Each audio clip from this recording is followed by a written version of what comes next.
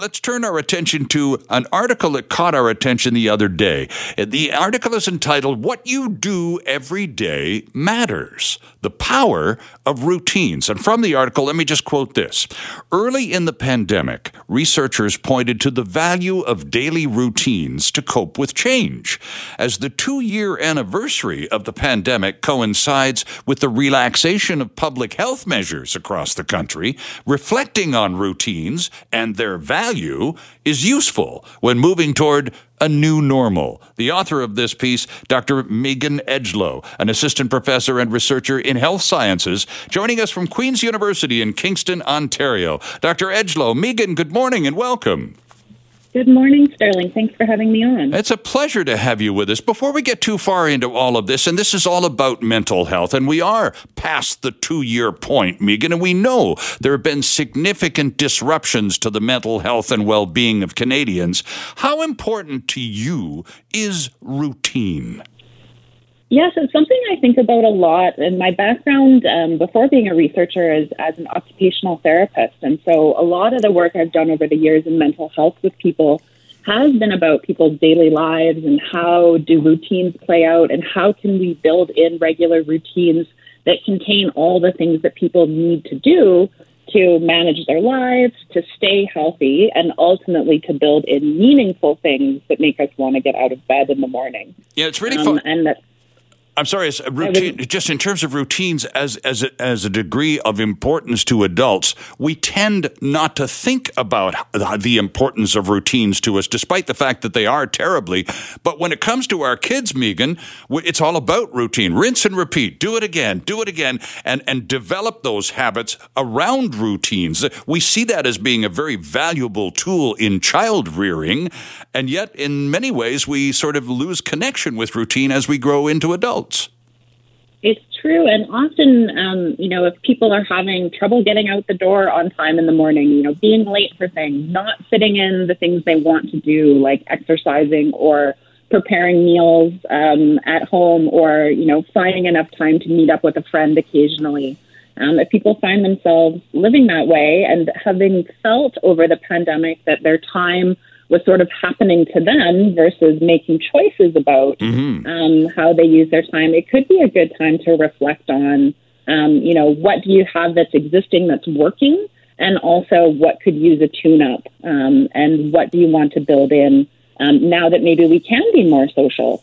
And now that there are more opportunities to do things outside of our homes as well. I think also perhaps more of us are recognizing the importance of routines, Megan, than perhaps ever before, given the fact that in many cases, for millions of Canadians too, this is not just a select group. Many of us have had to, significantly change our routines over the past couple of years. And now that we're coming to a point of re-emerging as people with each other, those routines are going to have to undergo yet another series of changes, aren't they? Absolutely, and especially as people find themselves going back maybe more face-to-face to work or in some kind of hybrid situation, and where we try to find a balance and hopefully have less changes and, restrictions coming back in or going out. As we do find more of a balance, people can maybe make more of a consistent choice about how they want their days to play out. And one thing, too, that we know that often routines have been a bit maligned as being boring, as being stuck in a rut. But research is telling us more and more that when people have routines at work for things that have to happen every day, if we can do them in a routinized way, it often actually gives us more cognitive space to think about other things, to be more creative, because we don't have to worry or be anxious about the things we know we're going to have to do anyway. That's right. And a lot of us, especially in the workplace, have routines. My daily routine, Megan, very, very important too, for me in my business, consists of sitting down with a cup of coffee at the computer and going through a very specific list of websites and newspapers. I have that routine. I repeat it every morning so that 15 minutes into my day, I've already got a good handle on what's going on in the big bad world, and I'm kind of ready for it. And that's the sort of routine that you're talking about too, isn't it? Absolutely. And it's a really good example of the power of setting yourself up for feeling centered to begin your day, and to know, for yourself as a journalist, to know what are you going to have to be paying attention to, and what might you be speaking with people later on in the day as well about? Let's assume that over the last couple of years, even those of us who are more or less accustomed to routines and rather rely on them, let's just assume for a few moments that all of that stuff has been scrambled because of the last 2 years and the weirdness of it all. And suppose we're sort of trying to get ourselves back on some kind of even keel this morning, Dr. Edgelow. So talk to us about fine-tuning or perhaps a tune-up to the daily routine. Yeah, I think if you don't already use something like a calendar on your smartphone or have a day timer, that can be really the basic building block of a way to, get things centered, know what plays out in a regular way, maybe even have repeating events if you're using some technology. And then also think about the little things that people need on a regular basis. How much exercise are you getting? What are you doing for exercise? Are there ways to build in short walks or bike rides or active transportation into the schedule? And then also one of the major foundations of health and an important part of anybody's routine, regardless of age, is sleep. Yes. So are you going to bed at a regular time? Are you trying to get up at a regular time? Are you making sure that sleep window is appropriate to your age? And also, we don't want to just build in kind of the basics to the routine. We want to make sure that there are social opportunities, that there are things happening outside the house, community activities, and things that make you want to get out of bed in the morning. Mm-hmm. And that part of that can be just an investigation process. So I'm finally allowed to reintegrate with fellow human beings in social settings. It's been a while. So I'm going to kind of tiptoe back into it. A lot of people are quite anxious, Megan, to get out there and mix it up. But they're still, with safety considerations and so on, they're still apprehensive. So a lot of people are taking baby steps to reintegrate. And that's not a bad routine either, is it?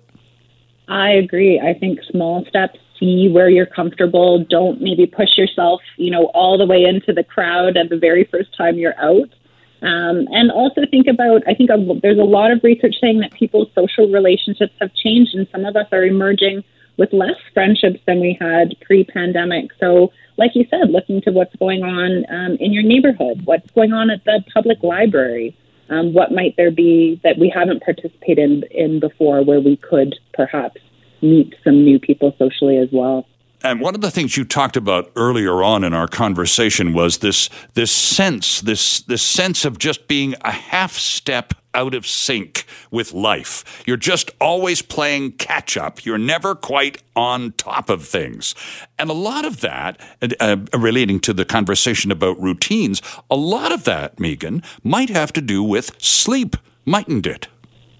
Oh, I completely agree. And one thing that we know about sleep research, and this also speaks to routines, is that a lot of us on a day off, quote unquote, from work or whatever it is that maybe, forces us out of bed in the morning or whatever time we're getting up, often we're tempted on a more discretionary day to get up later. And research shows that is not usually helpful for sleep routines, and that the best thing you can do is try and keep a consistent bedtime and a consistent wake-up time. The big difference on the weekend or on the day off being you get to put your feet up and have that second cup of coffee. You don't have to dash out the door. Yes, absolutely. So let's talk a little bit about, in our final few moments here, because you talk about in your article, and it's a great piece of the conversation, by the way, well done.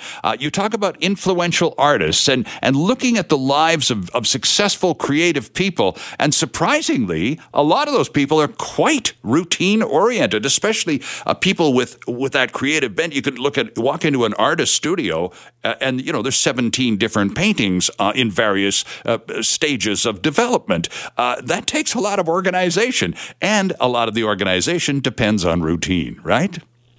Absolutely. And I think sometimes the misnomer about creativity is we think that it's somehow chaotic or, that having routine might be restricting. But when we've looked at influential artists, musicians, painters, often they have very prescribed ways that they work. And I would say often when you speak to writers or you hear about the routines of journalists, it's similar in that they start the day in a particular way.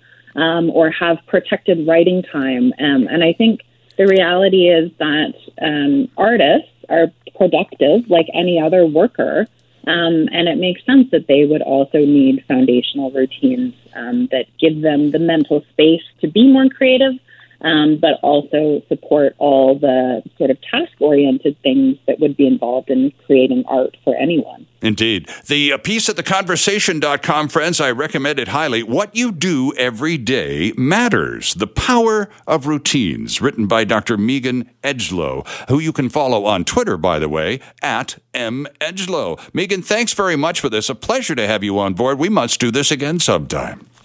Thank you very much, Sterling. My pleasure. Hi, it's Shauna, and I might be a bad parent because my kids think French fries are vegetables. Hey, it's Ryan, and I might be a bad parent because I went out for wings when my wife was in the hospital after giving birth. Johnny here. I might be a bad parent because in my house, the tooth fairy gives pocket change. But we're not alone. Len emailed us and said his 6-year-old daughter's Tarzan moment going from love seat to lazy boy by curtains made him more proud than any dance recital. And Andy left his 2-year-old at the rink. All right, guys, I'm sure we're not alone. Like Andy's kid.